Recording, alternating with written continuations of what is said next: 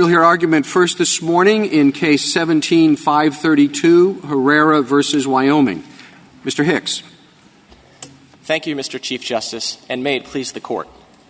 In 1868, the Crow Tribe of Indians agreed to cede to the United States 30 million acres of its aboriginal land and move to a reservation. In exchange for ceding its land, the tribe expressly reserved the right to hunt on that ceded land. The text of the 1868 treaty memorializing this agreement explicitly identifies the 4 events that would cause the hunting right to terminate. Wyoming's admission to the Union is not among them. Therefore, the only way that Wyoming's statehood could have terminated the hunting right is by implication. But that is the very theory that this Court repeatedly rejected in Minnesota v. Mille Lacs Band of Chippewa Indians. And while the treaty does provide that the right would terminate if the lands were no longer unoccupied, President Cleveland's 1897 proclamation creating the Bighorn National Forest did not suddenly render all 1.1 million acres of the land comprising the forest occupied as the parties to the treaty understood that term. As a result, the treaty right has not terminated, and petitioner should have been permitted to invoke that right during his criminal prosecution for hunting in the Bighorn National Forest. Before this Court, Wyoming largely disregards Mille Lacs and urges this Court to rely on its 1896 decision in Ward v. Racehorse.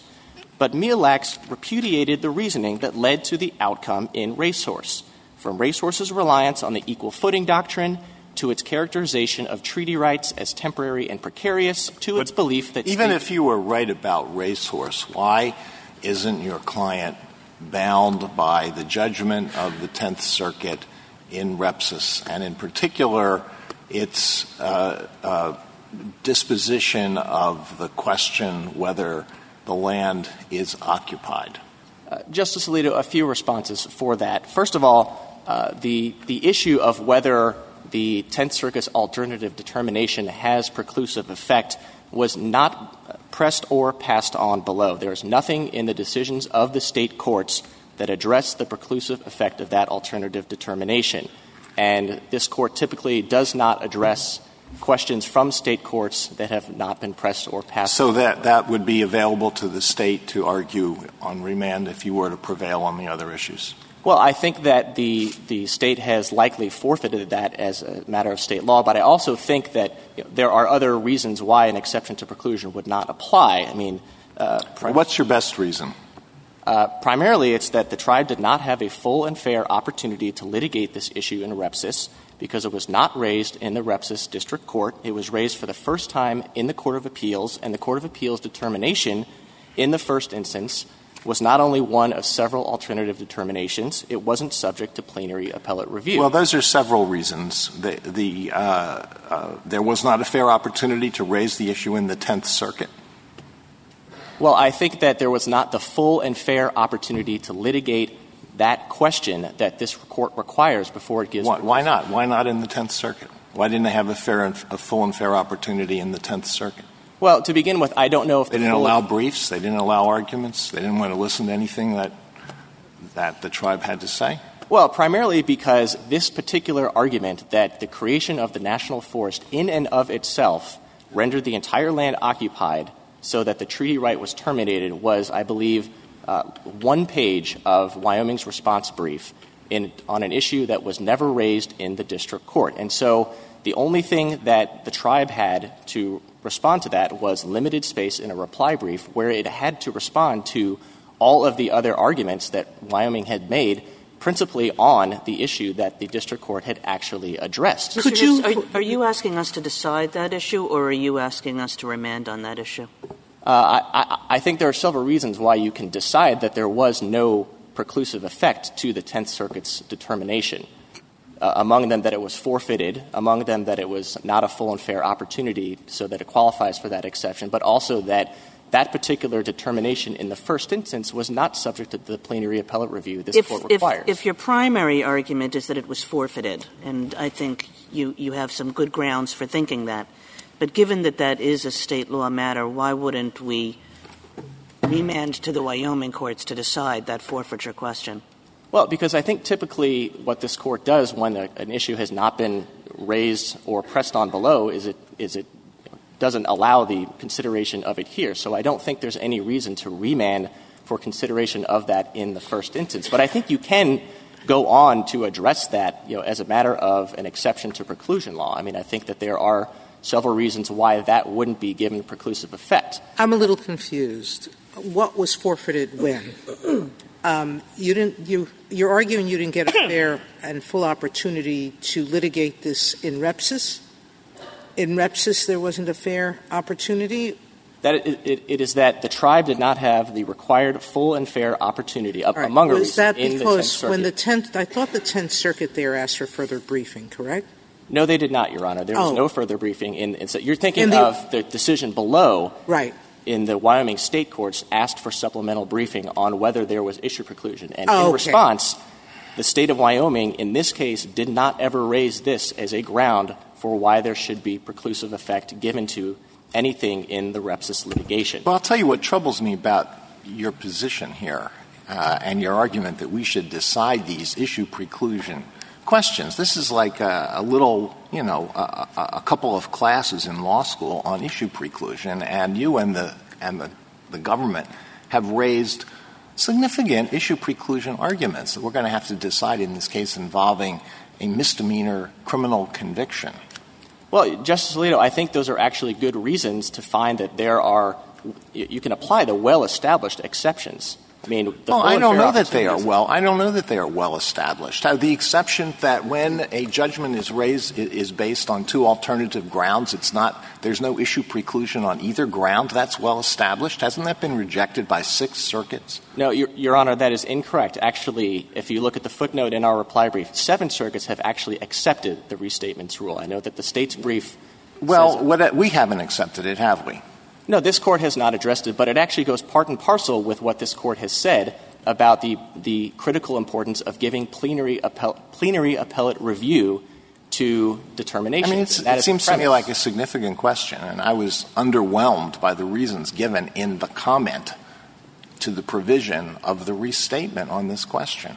Well, I think that, first of all, the first reason they give is that when a court says our judgment rate is based on 2 alternative grounds, and either one is independently sufficient, that shouldn't have issue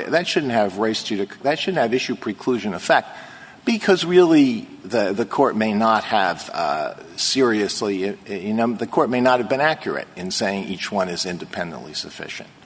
You find that to be a particularly strong argument? Well, I think that it's an exception that applies in narrow circumstances. You have to have an alternative determination decided in the first instance, and I think that, frankly, the 10th Circuit's decision here proves the policy underlying it. I mean, there's not a great defense of the 10th Circuit's determination on the merits, and I think that's demonstrated by the fact that there was such limited briefing. It was only raised in the 10th Circuit in 1 page of briefing. The tribe, only had a very limited amount of its reply brief. So I think when you combine, the policies underlying the full and fair opportunity, in addition to the fact that it's an alternative determination in the first instance, I think the 10th Circuit's determination is, demonstrating why the restatement exception exists. And again, it's Counsel, a very Counsel, I'll spot you that. I mean, it's a little curious that now I don't wish to fault my own court, but the 10th Circuit decided that the land was occupied by the federal government as an alternative holding without hearing from the federal government, who now disclaims the idea that they occupied the territory. So I take your point. But do we have to get into any of this issue preclusion stuff at all? If this issue wasn't raised by the district, passed on by the district court, relied on by the district court, in this proceeding, why should we enmesh ourselves in the excellent Wyoming law of issue preclusion? Well, Justice Gorsuch, I don't think you need to get into that. I think you can advance to the merits and decide the merits questions before you. Let's do that. Talk to us about that. I would be happy to do that because, if you go back to this Court's decision in Mille Lacs and you look at the reasoning that this Court put forward for what constitutes termination of Indian treaty rights. But in that decision, we did not overrule racehorse. We said that racehorse meant that statehood did not automatically terminate the prior treaty right. automatically, but that certain language in the Racehorse Treaty was still sufficient to terminate the treaty right. And the language in the Racehorse Treaty is the exact same language at issue in this treaty. So why shouldn't we have the same result here that we had in Racehorse, and that's the part of Racehorse that is preserved on page 207 by Mille Lacs? Justice Kavanaugh, I don't think you expressly overruled the outcome in Racehorse, but I think that you did reject all of the legal reasoning that led to the Racehorse result. I mean, you rejected the equal footing doctrine holding. You rejected the temporary and precarious approach to characterizing treaty rights, which was a premise of that second hold. Sorry to interrupt. We concluded that it was a question of congressional intent whether the treaty right was terminated by statehood. And we concluded that the language, the right to hunt on unoccupied lands of the United States, was the relevant treaty language, was terminated by Wyoming statehood, correct? I think you concluded that in Racehorse. And that's preserved, explicitly preserved, on page 207 of the Mille Lacs opinion. That part is not overruled.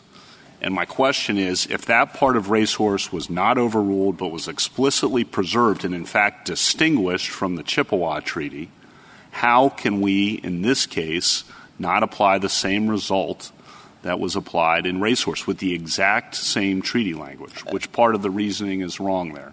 A couple of responses. First of all, I don't know that you would be applying the result of a prior case. I think you apply your reasoning. And I think that the reasoning that you adopted in the Racehorse, in Mille Lacs, was that you did not accept this idea that simply characterizing a treaty right as temporary and precarious such that it could be impliedly terminated by statehood. And I recognize that you distinguished. We said unlike the treaty at issue in Racehorse, right? And then we said there was a clearly contemplated event in Racehorse, unlike in the Mille Lacs Treaty. And the clearly contemplated event was the language said hunting on the unoccupied lands of the United States, that was terminated by statehood, right?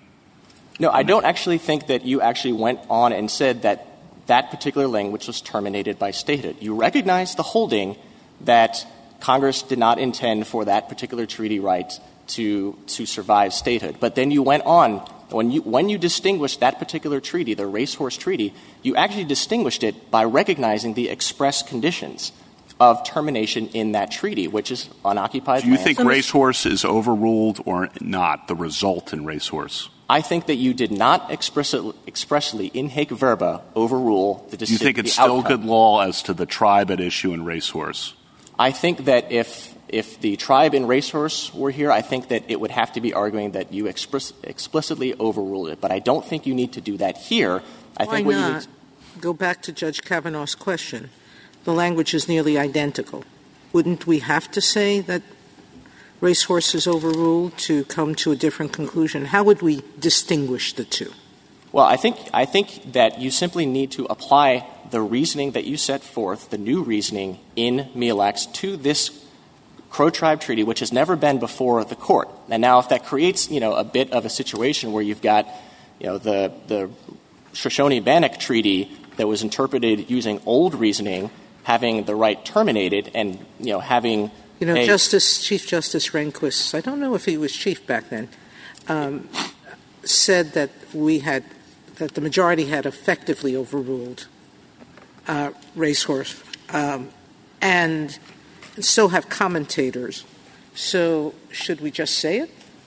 And you still haven't told me what factually is different between the two treaty provisions that would distinguish them sufficient for us to say we're applying the new logic and this treaty provision fits that new logic, plus it's different from Racehorse. Why? You haven't filled in that blank. Sure. And I would say that, first of all, I think it would be far more unusual not to apply your controlling precedent on Indian treaty termination of Indian treaty rights to a treaty that has never been before this court, simply because there's old reasoning to a treaty that has not been before the court. But if you're looking for distinctions between the treaties, of course, this court has said, including in Mille Lacs itself, that you don't just look to the identical text of two treaties. You look at the negotiations, you look at the history, you look at the post-ratification history, and as we've put forward in our brief, there is nothing in either the text or the negotiations or the post-ratification history that gives any indication that statehood would have been a terminating event. What's different about the Crow Treaty, which is 1868, and the Shoshone Treaty, 1868, in terms of the negotiations or the intent? The language is exactly the same. So what's different about the intent? Well, we don't know much about the negotiations or the history of the Shoshone-Bannock Treaty because that really wasn't addressed much in the racehorse decision. But there are material distinctions between the history and the way that these treaties came about. For example, these two treaties? For the Racehorse Treaty, the Shoshone-Bannock Treaty, and the Crow Tribe Treaty. And the Shoshone-Bannock were on the complete other side of Wyoming. The treaty came about because of different conflicts with settlers.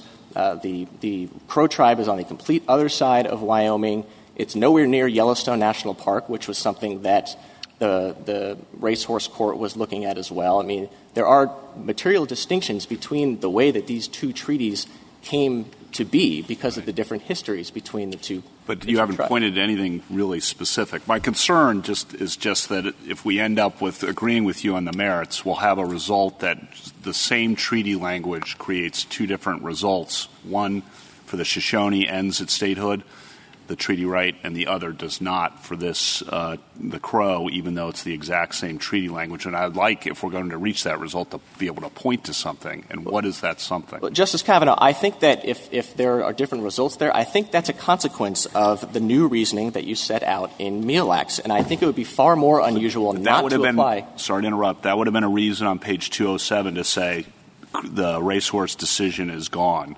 And that's not what we said. We distinguished the treaty language. And maybe we should have said it's gone, but we didn't. Well, I certainly think that if it gives you heartburn to have two different results because you're applying your latest legal reasoning, I think you can take the extra step. You did so in the Limback case that we cited, in the Sonnen case. I mean, these are examples where, and Limback actually says, so that there may be no misunderstanding, we hereby expressly overrule this decision that we probably should have just expressly overruled before. So how much are you going to have to unwind if you apply you no longer believe that statehood eliminated the treaty provisions in racehorse? Nothing, Your Honor, because there's no other state that is operating under this. There's no other state aside from Wyoming that has been free of recognizing Indian treaty rights. So that's not a consideration. And there's been no suggestion or evidence that Wyoming has ever relied on this particular racehorse treaty in the way that it has formulated its natural resource management or in the way that you'd still have the result that concerned Justice Kavanaugh, that under the exact same language, the two different tribes are going to be treated differently. But I think that's a consequence of the Mille Lacs reasoning, which is your most recent controlling precedent on interpreting the termination of Indian treaty rights. If I can reserve my time, please. Thank you, counsel.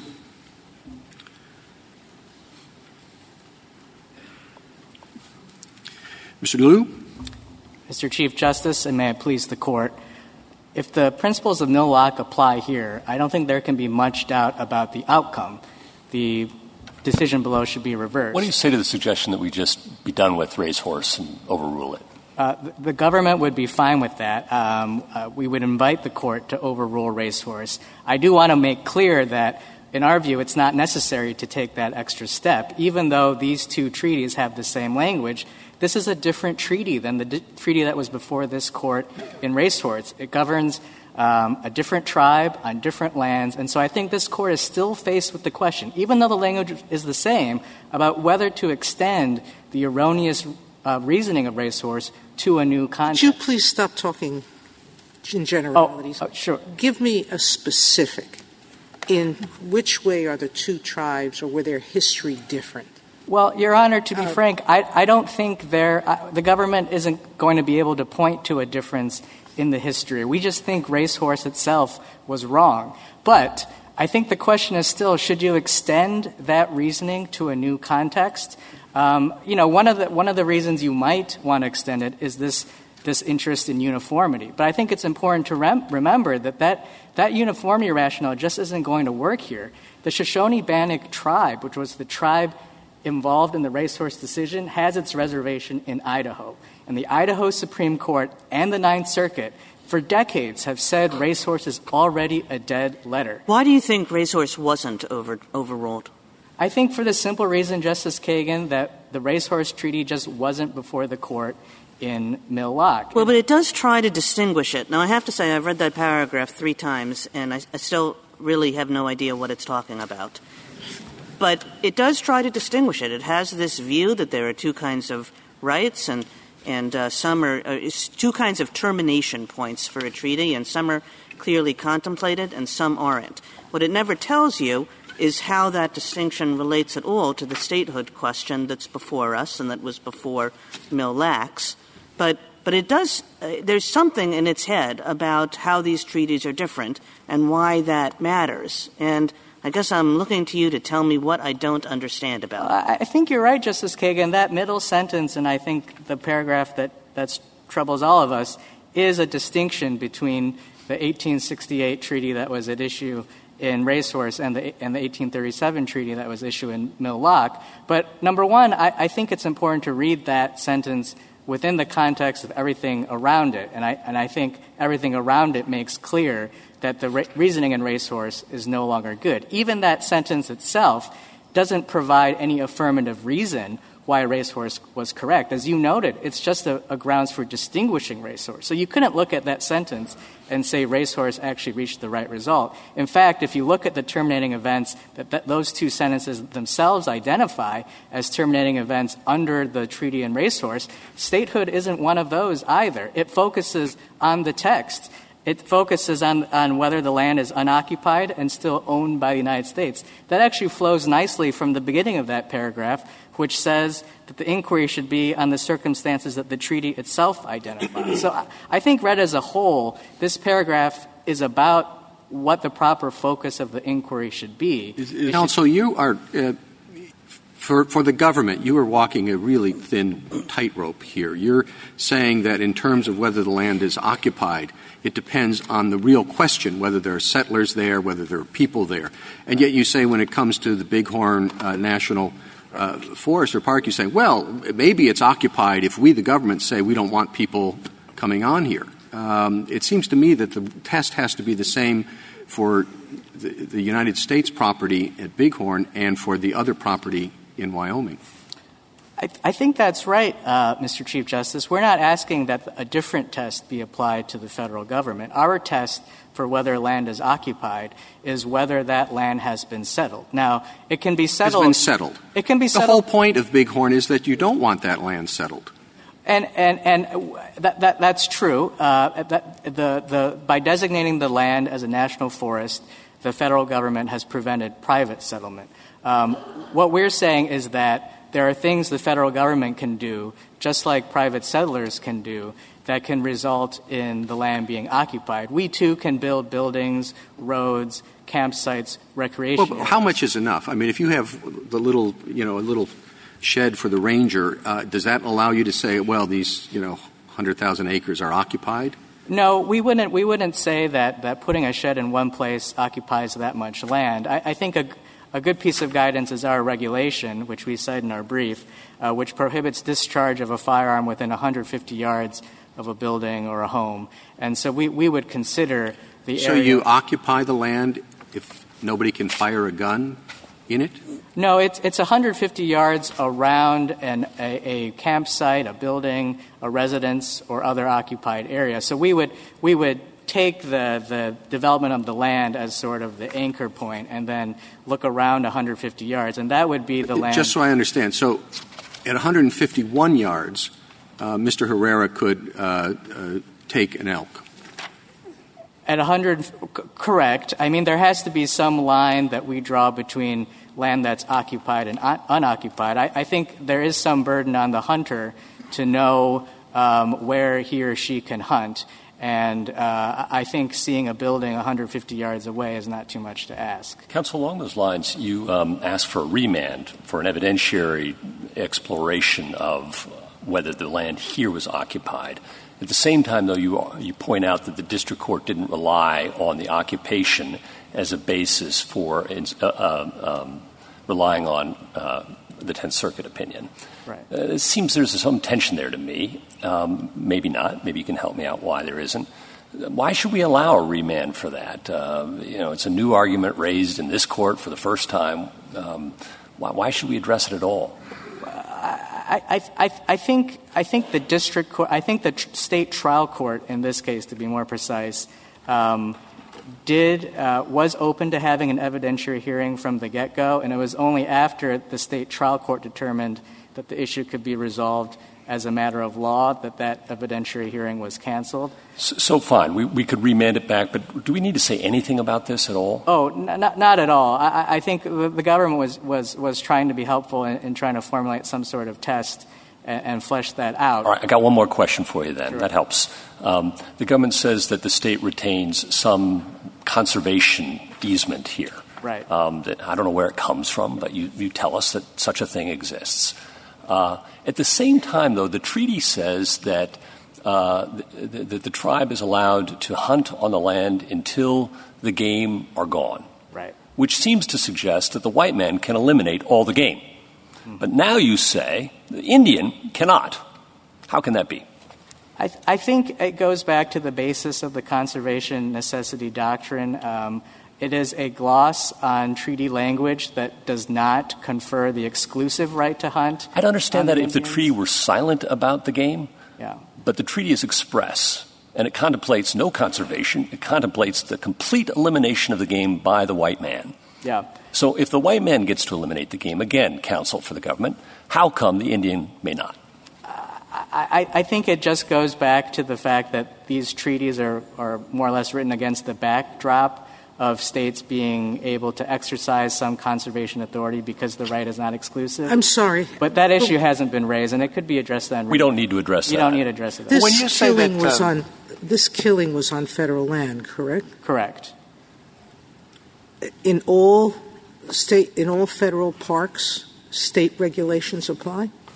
It depends on the type of federal land. So here we're talking about a national forest land, and by statute, the state retains jurisdiction over persons in this particular national forest. Okay, I just wasn't aware. It's a forest-by-forest and land-by-land determination. All right. When you say we don't have to deal with the issue of whether it's occupied, are you talking about the issue preclusion issue? No. I think the way to deal with the issue preclusion issue, Your Honor, is to conclude that issue has been not raised or passed upon below, that either it's been forfeited or that it can be pursued on remand. The federal government would not invite this court to address the actual merits of these various issue preclusion doctrines. We agree that these issues are difficult, and the circumstances of this case are particularly unusual because the alternative judgment that was inserted into the case by the Tenth Circuit and Repsis was done so at the appellate level and not in the court of first instance. And not even Restatement Section 27 addresses this precise instance. So we would caution the court against delving into these tricky preclusion issues. We do think the issue was not raised or addressed below. I think the clearest place to look for this is page 11 of the state's supplemental brief addressing the issue preclusion in the courts below. Thank you, counsel.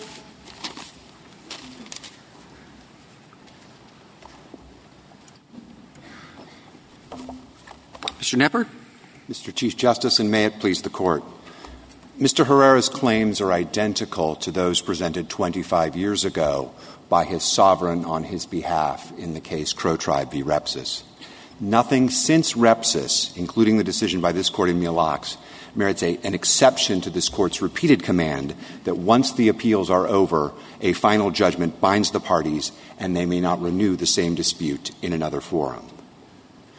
Repsis ruled that this particular treaty right had expired, and this Court should not, on collateral review, allow it to spring back, especially as when you look at the decision in Mille Lacs went out of its way not to overrule the result in Racehorse. Much of the argument over preclusion, Your Honor, has to do with whether there has been a change in intervening law. And this case is particularly ill-suited to find such a change. The treaty text has not changed. there are no essential facts that have changed, because when one looks at the underlying case brought by the Crow tribe and the complaints in the Joint Appendix, it was brought at the broadest possible level of abstraction. Maybe I'm not understanding this correctly because it's complicated.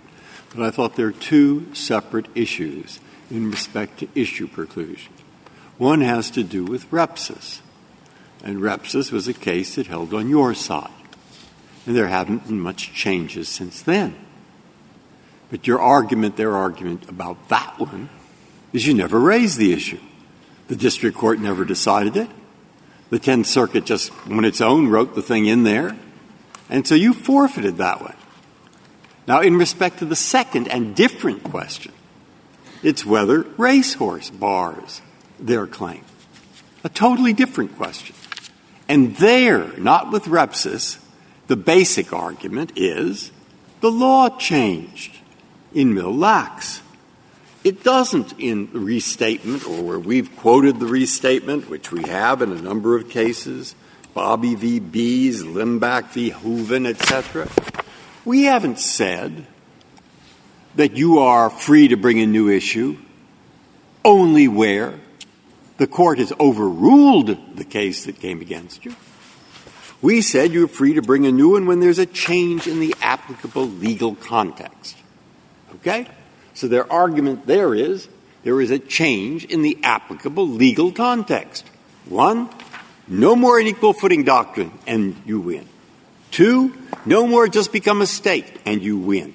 Okay? That's a change in the applicable legal context since Racehorse relied on those two things. Now, that's my understanding of the argument. So either tell me I'm wrong and explain what the correct argument is, or answer those points. Okay.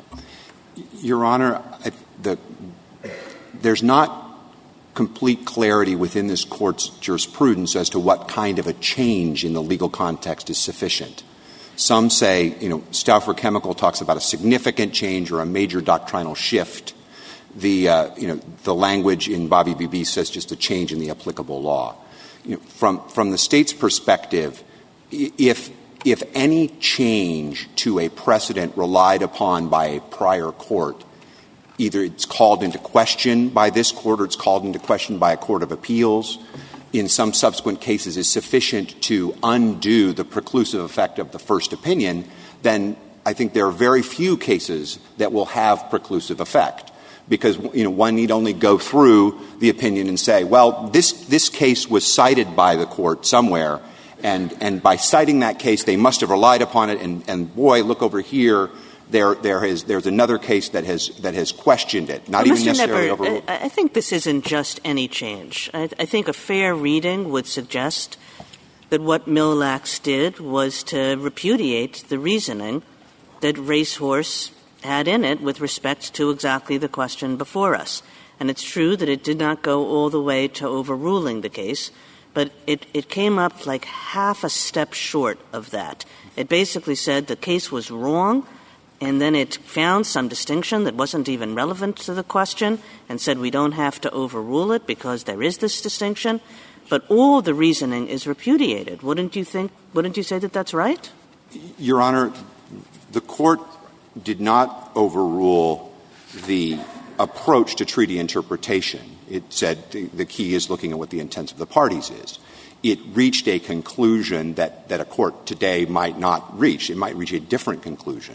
But that argument that the court should have said something different is at root the argument that the court that the decision was wrong. Well, just to make this more concrete, I mean, as I understand it, Racehorse essentially said that these treaty rights expired upon statehood, and Mille Lacs comes in and says, that's a wrong thing to say. Treaty rights don't expire upon statehood. So that seems like a pretty relevant change in the law. Well, Your Honor, there's one subtlety, I think, from the 19th century law to the 20th century law that's being overlooked here, and that is this Court's decision in Lone Wolf v. Hitchcock. It was not until 1903 that any party believed that Congress could unilaterally overrule or repeal a treaty. That the assumption in the 19th century was there had to be bargained for consideration. And so the Racehorse Court, when it's looking at this treaty question, is saying what was the intent of the parties? And it reaches the conclusion that the intent of the parties was, and this is restated from Mille Lacs, that it was clearly contemplated that this would be a temporary hunting right so long as the hunting grounds remained unoccupied and owned by the United States, and that terminated at statehood. Now, it was not terminated by – it was not so much that the statehood as a legal act made it terminate. It was that the treaty itself envisioned termination at statehood. And because the parties agreed that it would terminate at statehood, the treaty did so. The oddity is that, as Justice Kagan says, in Mille Lacs we say that the holding of Racehorse, or the reasoning that statehood automatically terminates treaty rights for all reservation activity, that's no longer good. And then on the alternative holding, as we characterized it from Racehorse, we say that language, the temporary and precarious, that language is also no good, right? Even on the alternative holding, it's not as if the court in Mille Lacs said, oh, everything from Racehorse is good on the alternative holding. It either ditched it or recharacterized it something. How would you make sense of what the rule is that's preserved by Mille Lacs? I think, Your Honor, the rule preserved by Mille Lacs is that the treaty language that was present in Racehorse, which is identical to the treaty language in the treaty with the Crows, expresses an intent by the parties that the off-reservation hunting right would terminate at statehood. Well, you have this language right here in Mille Lacs. Treaty rights are not impliedly terminated upon statehood. The Racehorse decisions to the contrary was informed by that court's conclusion that the Indian treaty rights were inconsistent with state sovereignty. And then it goes on to say that's not so. I mean, I could read it to you, but isn't that what it says?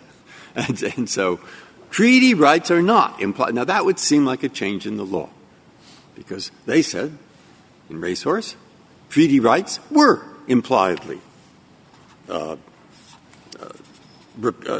the Indian treaty rights were impliedly repealed by statehood of Wyoming. I mean, Your Honor, I don't see how you can get more opposite. Your Honor, I think there are the critical question, and this sort of goes to what the text of Article 4 speaks of, which was, and I may refer to Racehorse several times, not just because it's binding precedent, but also because it's the clearest evidence that we have before us of what 19th century thinkers thought the language meant.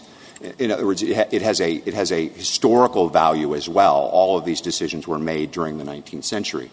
And the court in that case looked at the treaty text and said, unoccupied lands, that could be construed broadly, it could be construed narrowly.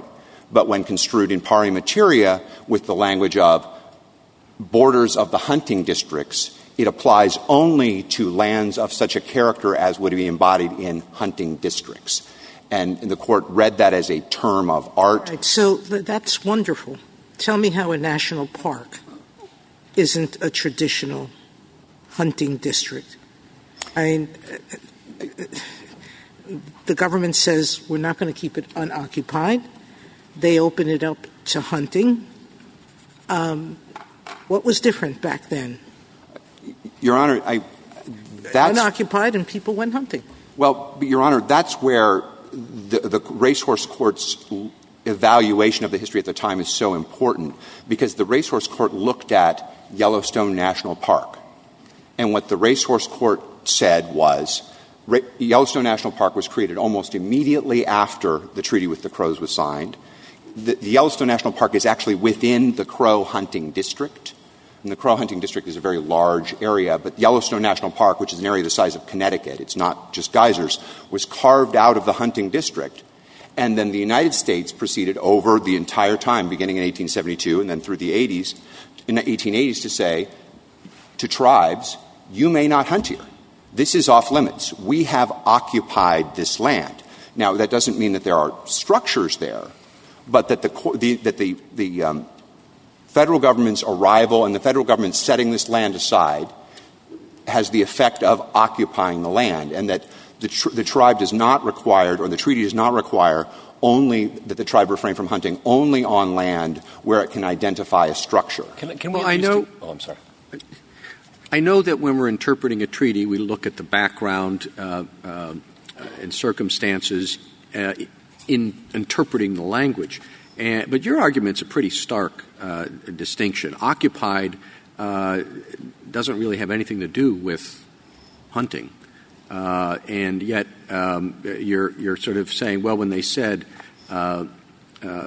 occupied, they meant outside the hunting district. And that's a bit of a stretch. I know we try to look at the background to illuminate the language, but here it seems to me you're just substituting an entirely different concept. Your Honor, I think that the precise question is what did they mean by occupied, and what was land? What did land have to look like? But your argument is, what did they mean by cow? And you're saying they meant horse. They're two totally different concepts. I'm not sure that's what the state's argument is. I'm sure it's not. but I think there are you can envision, for example, a piece of private land where there are no structures, and in that piece of private land, I think there's no question, Mia Locke affirms this, that there would be no right to hunt on that piece of private land, even though it looks like nothing. It looks like a vast expanse of nothing. And so then the question is, when the government has a specific purpose for which it reserves land, and the government has done so and did so throughout the 19th century in terms of military reservations for forts, which is a larger portion of land than just the fort itself, as well as public reservations, which would be either the national forest or the national parks, the government has said not that this land is unoccupied, but rather we occupy this land. This is our land. We dictate who comes in, who comes out, what they're allowed to do while they're there. We have taken this land over and managed it in a completely different way. From the state's perspective, it's one of the reasons why we're not concerned about some of the questions of whether Mr. Herrera, whether the United States could solve this another way. In other words, this is a national forest. The current regulations for the national forest say you can only hunt in the national forest if you have either permission from the forest superintendent or you're hunting in conjunction with a state memorandum of understanding. The state memorandum of understanding for the Bighorn National Forest makes no reference whatsoever to hunting outside of Wyoming's permitting regime. Now, if the United States wants a different regime on its property, the United States is free to provide that different regime and free to make distinctions. And Counsel, can we return to an area where we might at least be able to nail down some agreement between the parties? And that is, your argument rests largely on issue preclusion. And you've made an impassioned defense of racehorse, and an excellent one. But what kind of change in law is sufficient to render issue preclusion inapplicable? Is it a substantial change in the law? Is that the test you'd have this Court use? Is it a change in the law? Would you require a formal overruling in so many words? What is the State's understanding of the appropriate test? Your Honor, from the State's perspective, if that entire concept gives us a great deal of pause. Well, you are the one who's invoked it, though. I mean, you invoked issue preclusion, all right, as the primary argument in your briefs. So I think you owe us an explanation. What standard you'd have us apply? Your Honor, I think from the State's perspective, it needs to be both a major doctrinal shift. Okay. That's the test, major doctrinal shift? Thank you. All right. If I could. Is that it? You sounded like you were mid-sentence to me. But. Well, Your Honor, I wanted to explain one of the reasons why the State is so concerned about this concept of change in law, especially in the context of Indian treaties and jurisdictional questions.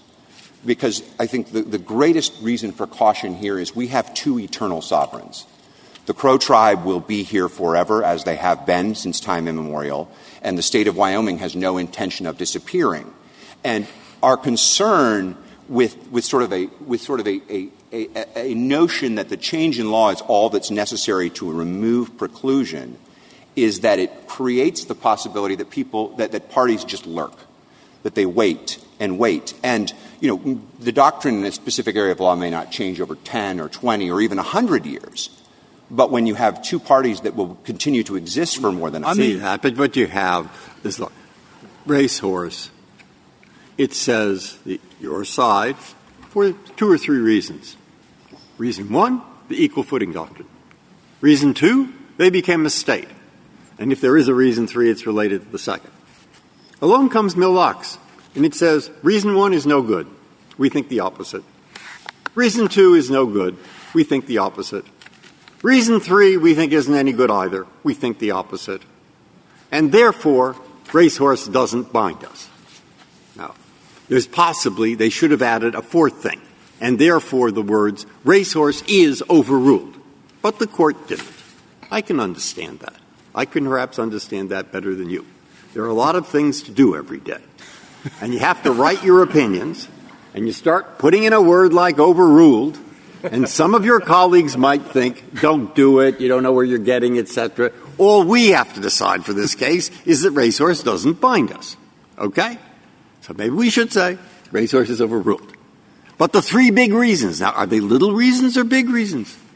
I would say the equal footing doctrine is a major change to deny that. I would say to deny that they lose their territory when they come to the state is a major change.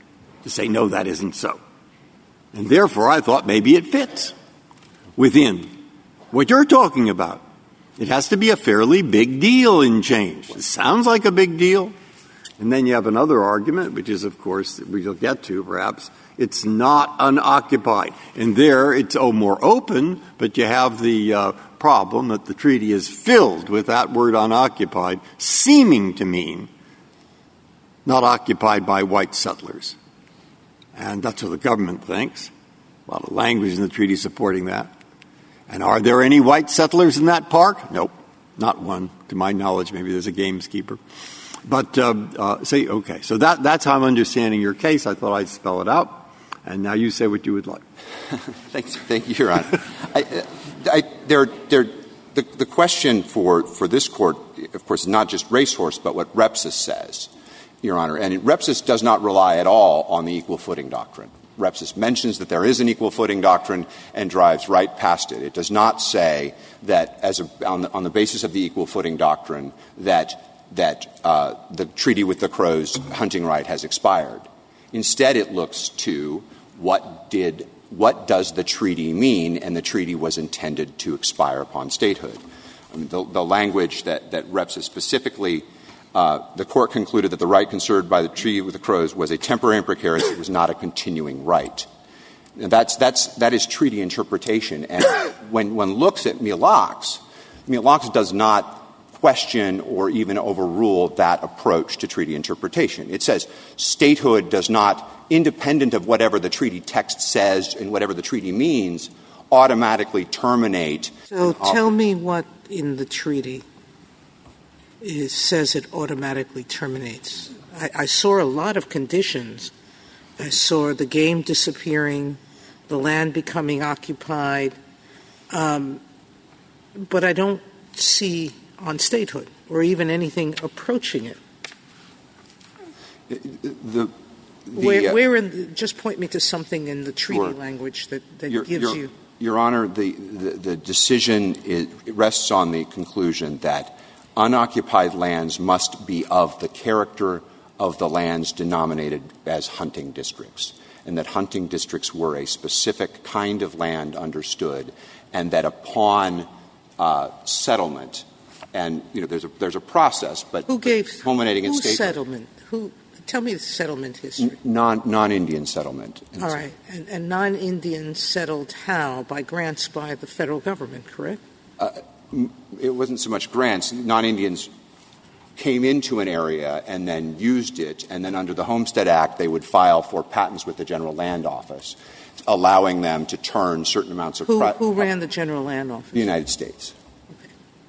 So if the United States had changed the General Land Office to some other method, which they have, that terminated the treaty?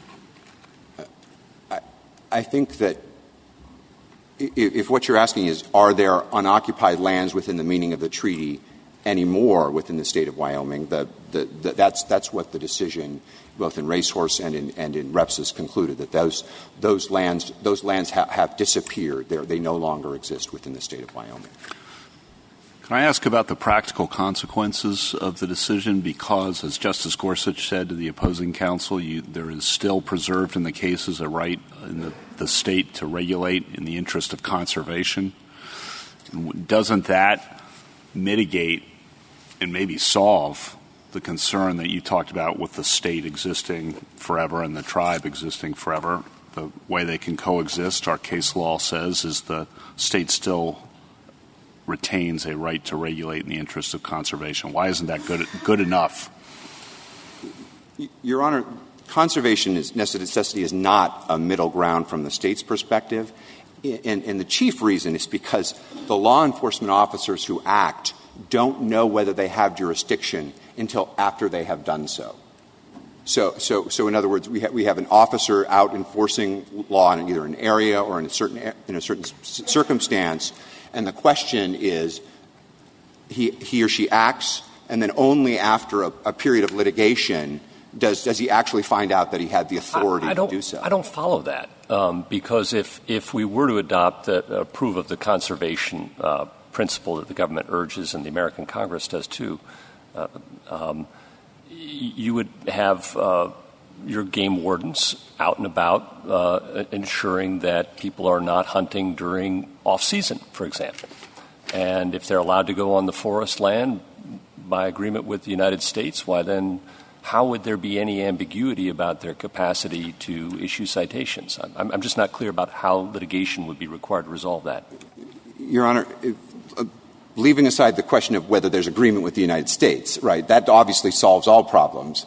But assuming that there's not agreement with the United States, we're solely acting as a matter of state power. Not that's a problem you have without respect to this case, right? I mean, either the government allows you to do that or it doesn't allow you to do that, and that has nothing to do with anything before us, right? Well, the Congress in this case has given the state the authority to act. Right. So, okay. So we can put that one aside. So, again, what ambiguity remains in response to Justice Kavanaugh's question? The current vision of conservation necessity, which has not admittedly been decided by this Court in any time recently, is a reverse preemption doctrine.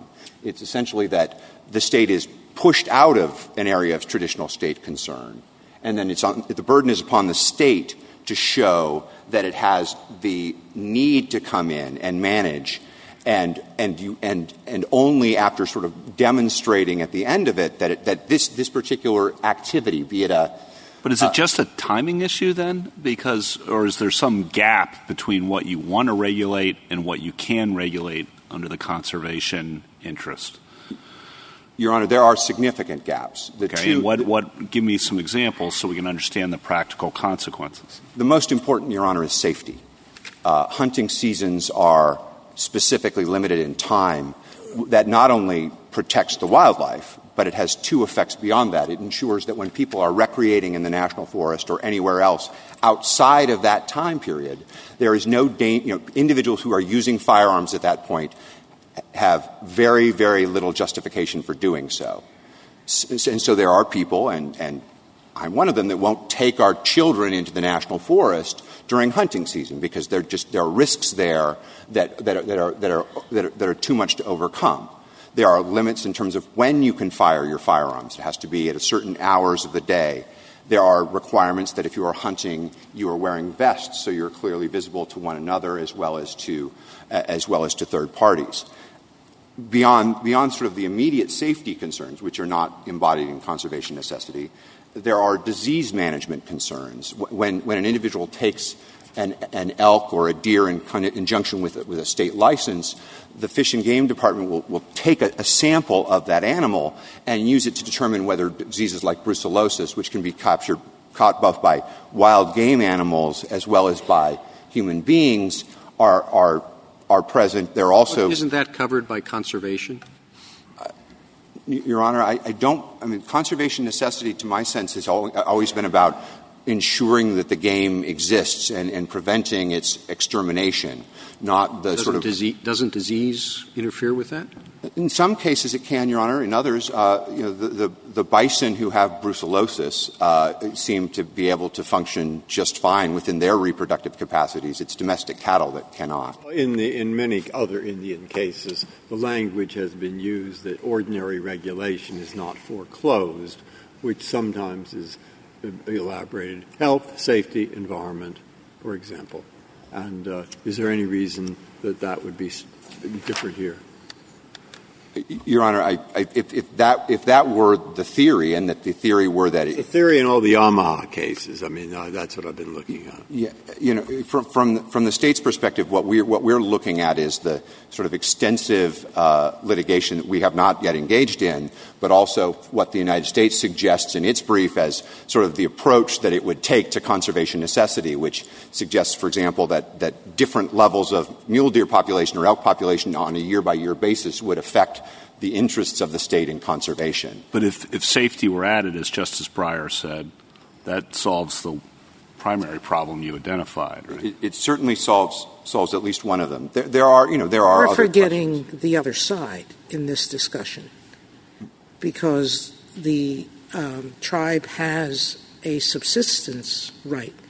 I know under the facts of this case you're claiming the killings were not for subsistence. An open question. I'm not taking a side on that. But assuming that the treaty right was given to protect the Indian subsistence rights, and that their claim, taking it at face value, is accurate, that they were on hard times and needed food to feed their families, that balance is not yours alone to make. It belongs to the government, and it belongs to the Indian tribes as well. Your Honor, that's why the state has been so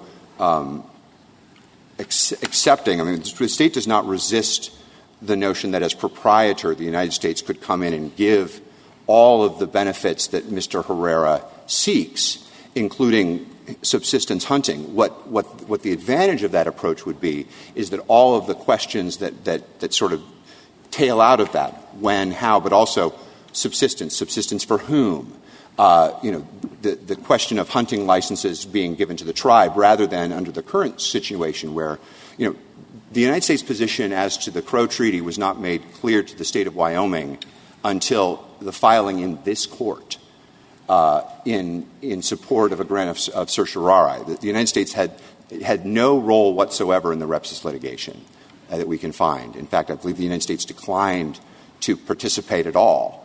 And so from the state's perspective, the absence of the federal government is one of, we would welcome the federal government's involvement. On the landing question here, what is the extent of the federal government's regulatory authority? And where does it come from? The federal government's regulatory authority comes from the Organic Act that created the national forests. There's a gap. There was a statute allowing creation of the national forests, and then when they were reaffirmed in 1897, the so-called Organic Act allows the federal government to do just about anything. And in the Coastal California Commission, this court said it's plenary. Does the government think that abrogated or that limited the treaty right? I think the government's perspective is that it did not. The state's perspective is that it occupied it by taking. Well, then how can the government? I mean, the government is just as bound by the treaty. The government entered into the treaty, right? The government entered into the treaty, yes. So doesn't there have to be a statute that would limit the hunting right that was conferred by the treaty? Your Honor, may I respond? All of these actions took place, Your Honor, before statutes could repeal Indian treaty language, including the enactment of the organic statutes. So from the state's perspective, all of them represent not repeal of the hunting right, but rather the federal government's occupation within the meaning of the hunting right. Thank you, counsel. Mr. Hicks, 2 minutes.